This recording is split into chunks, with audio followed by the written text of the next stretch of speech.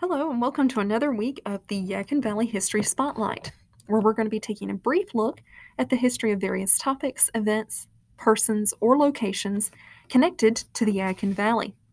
We'll tackle common genealogy or research requests, or cool did you know moments. We're going to be more towards the did you know moment this week, because we're looking at Yadkin County historical markers and monuments. You might have passed a few of these, and you might not have realized how many are actually located in the county and what the historical moments that they're tied to. So let's start off with some of the highway and historical markers that you can find in the county. There is an excellent, fully mapped database that lists all of the historical markers and memorials in Yadkin County, complete with pictures and directions from a Google map. The link to this database will be included in the podcast description. There are 3 markers in the county for Richmond Hill Law School and the estate of the North Carolina Supreme Court Chief Justice Richmond Mumford Pearson, who conducted law classes from 1848 to 1878 from a small building on that site that we now call Richmond Hill Law School. There are 2 markers in Huntsville for the Civil War Huntsville raid by Union General George Stoneman, and then another marker for Huntsville Methodist Church that was established in 1888. Stoneman's raid across Yadkin County also has markers further west in Windsor's Crossroads and in Jonesville. So there's quite a few markers for his raid as he came across the county. There are 2 markers for Bond Schoolhouse out on Deep Creek Church Road, which is north of Yadkinville. The Bond Schoolhouse was built in 1835. The second marker that is there is for the February 12, 1863 shootout between deserters and conscientious objectors, like the Quakers, who were going to flee to the mountains to get away from conscription in the Confederate Army. However, Confederate Captain James West surprised them first. Some fled, making it over the mountains. Others were captured, but the charges against all of them were dropped after the war. Nearby, there's the marker for Deep Creek Friends Meeting House, with meetings that were held as early as 1783, but the building was placed in 1793, and of course it's been replaced over the years. Many early meetings took place in people's houses or in brush arbors, all of which are long since gone, with no records of members or physical locations often remaining.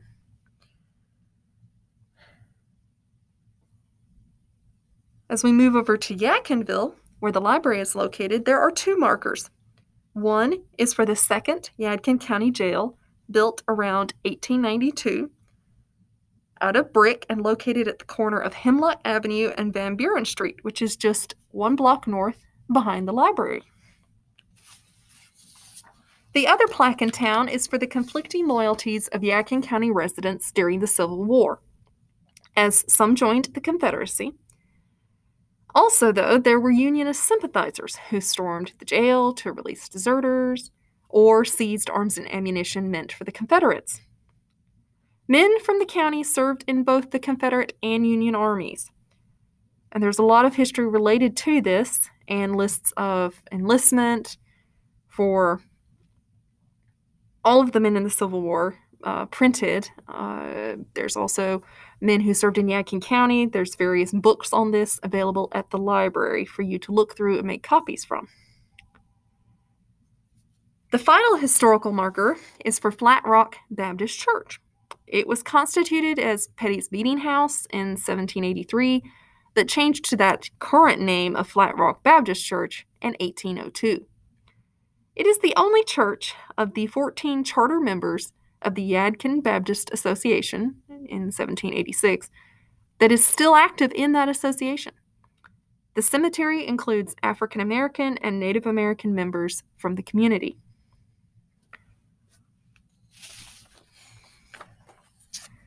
Other historical markers of importance in the county are the National Register of Historic Places. There are 8 places or structures in Yadkin County that are on this register. And of course, several of them overlap with the historical highway markers.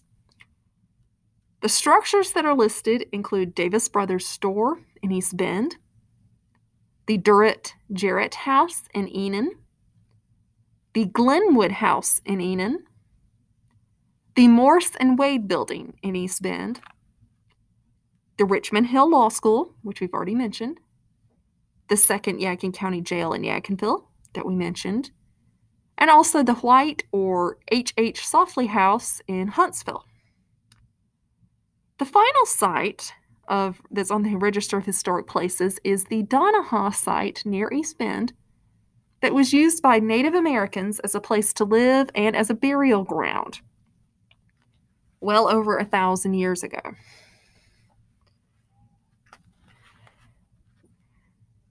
Other points of interest in the county, of course, particularly given one of the cities is named Boonville, is Daniel Boone and the Daniel Boone Trail.